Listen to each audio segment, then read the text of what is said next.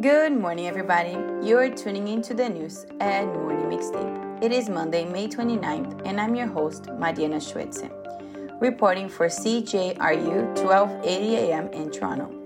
And here are top stories from this weekend. Multiple federal and provincial privacy authorities in Canada are pursuing a joint investigation into OpenAI, ChatGPT's parent company. A recent Statistics Canada report is casting doubt on the idea that Canada is facing a labor shortage. On weather news, El Niño is coming to Canada, and we'll talk about what that can mean for the country. And then we'll hear from Leila with her segment, Pausing for Self-Care. With all of this news, let's get to it. Federal and provincial authorities in Canada are pursuing a joint investigation into OpenAI, the company that makes ChatGPT, after receiving a complaint about the firm's disclosure of personal information. According to CBC News, a statement on Thursday said provincial authorities in Alberta, British Columbia, and Quebec have joined the investigation launched by the Office of the Privacy Commissioner of Canada in April, because the issues affect people across the country. The complaint that started the investigation claimed the company unlawfully collected, used, and disclosed personal information without consent through ChatGPT. The investigation will examine whether OpenAI received valid and meaningful information sharing consent from Canadian ChatGPT users, said CBC's report. It would also look at whether the company used information for unreasonable reasons. The statement said that privacy offices often work together on issues with nationwide implications because privacy laws in all 4 provinces are substantially similar to federal legislation. CBC News has contacted OpenAI for comment but hasn't had a response yet. Canadian elected officials and experts said this Thursday that governments need to take urgent action to protect Canadians' data before the investigation is complete. Federal Innovation Minister François-Philippe Champagne said Canada is leading the way for data security amid tremendous change in the AI landscape and urged the passage of Bill C-27 to create a digital charter for Canadians. Still in Canada, a new report is casting doubt on the idea that the country is facing a widespread labor shortage. The recent Statistics Canada analysis finds that there are no labor shortages for jobs that require high levels of education. It suggests other factors such as a mismatch in skills and pay might be to blame for a high number of empty positions. According to the Canadian press, in the aftermath of the COVID-19 pandemic, labor shortages have made headlines all over the country as businesses have advertised more job openings than ever. Job vacancies grew to more than 1 million at one point last year. The perceived countrywide labor shortage has put pressure on the governments to help businesses find workers, including by increasing Canada's immigration targets. But the report published last week compares unemployment and job vacancies by education level and paints a more nuanced picture of the labor market. The report looked at labor data between 2016 and 2022. It found that for jobs requiring a bachelor's degree or higher education, there were always fewer jobs available than people to fill them. But for positions that required a high school diploma or less, the shortage of workers only started in the third quarter of 2021. Renee Morissette, the Assistant Director of Social Analysis and Modeling Division at Statistics Canada, said the findings don't exactly mean that there are no labor shortages in some markets, but that the shortages may not be as extensive as previously assumed. For employers trying to fill vacancies that require a post-secondary education, the report says their hiring challenges cannot be attributed to a lack of workers available with those qualifications. Instead, the difficulties may be the result of a mismatch in skills required for the job and those possessed by candidates. Another factor could be that employers aren't offering wages that are on par with what job seekers expect. And now on to weather news. The global weather phenomenon El Niño could be coming to Canada soon.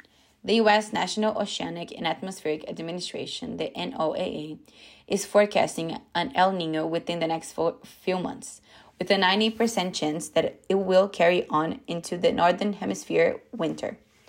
According to CBC News, the El Niño is an unusual warming in the Pacific Ocean that, coupled with the atmosphere, can cause a rise in the global temperature. It can also affect weather patterns around the world.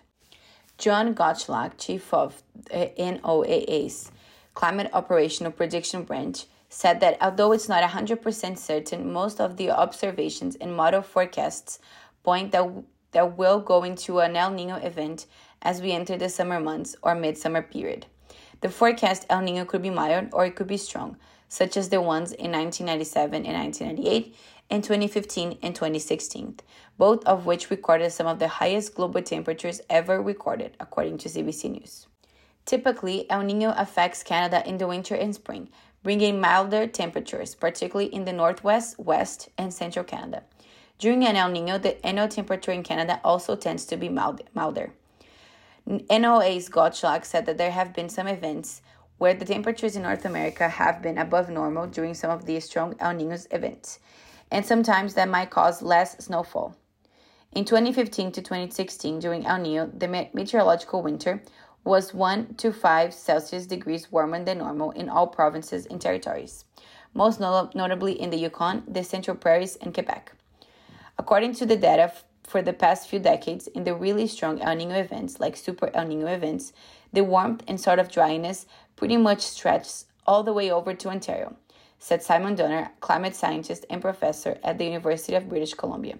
Still, for now, according to CBC News, the biggest challenge for forecasting in Canada is to know what type of El Niño event this is going to be. Well, that was it for me today, and now I'll leave you with Leila for her segment, Pausing for Self-Care. Hello, listeners. Welcome to Pausing for Self-Care with Leila Takei. Each week, I'm going to bring a tip for you to take a break and practice some self-care. Looking for something different for the spring? This tip is for you. The Thousand Island Cruise is back and looks as breathtaking as always. This is a 5-hour cruise that departs from Gananoque in Ontario and includes a 2-hour stopover, allowing guests to explore the boat castle and its grounds. The tour also offers views of the St. Lawrence Seaway, the American and Canadian sides of the Thousand Island International Bridge, Millionaire's Row, and the Statue of St. Lawrence. The vessel includes a full-service bar that serves wine, beer, and fancy cocktails. There are also a variety of different snacks and non-alcoholic drinks. In addition, the cruise brings information about the castle's rich background, which could be a great additional piece for the trip for those who love a little bit of history. The castle was commissioned by George C. Boat, a millionaire and proprietor of the world-famous Waldorf Astoria Hotel in the early 1900s as a tribute to his wife. However, when she passed away in 1904, the construction was interrupted and Boat never returned to the island. Today, this structure is owned by the Thousand Islands Bridge Authority. Although visible from Ontario, the castle serves as the official port of entry into the United States. So, if you're planning to visit the castle, you will need a valid passport. The price is $75 per person and it's open since May 13, 2023. The cruise departs from City Cruise Gananoque 280 Main Street, Gananoque, Ontario, and it's fully accessible on the first deck. And this is all for today. I will be back next week for some more tips for you to take a break and pause for self-care. This is Leila Takei from CJRU 1280 AM in Toronto. Thank you for listening. With this, let's wrap up our news for this morning. Thank you so much for tuning in and listening. I will be back next week with some more news and morning mixtape. But until then, tune in tomorrow for more. It's CJRU 1280 AM in Toronto. I'm Mariana Schuetze. Thanks for listening.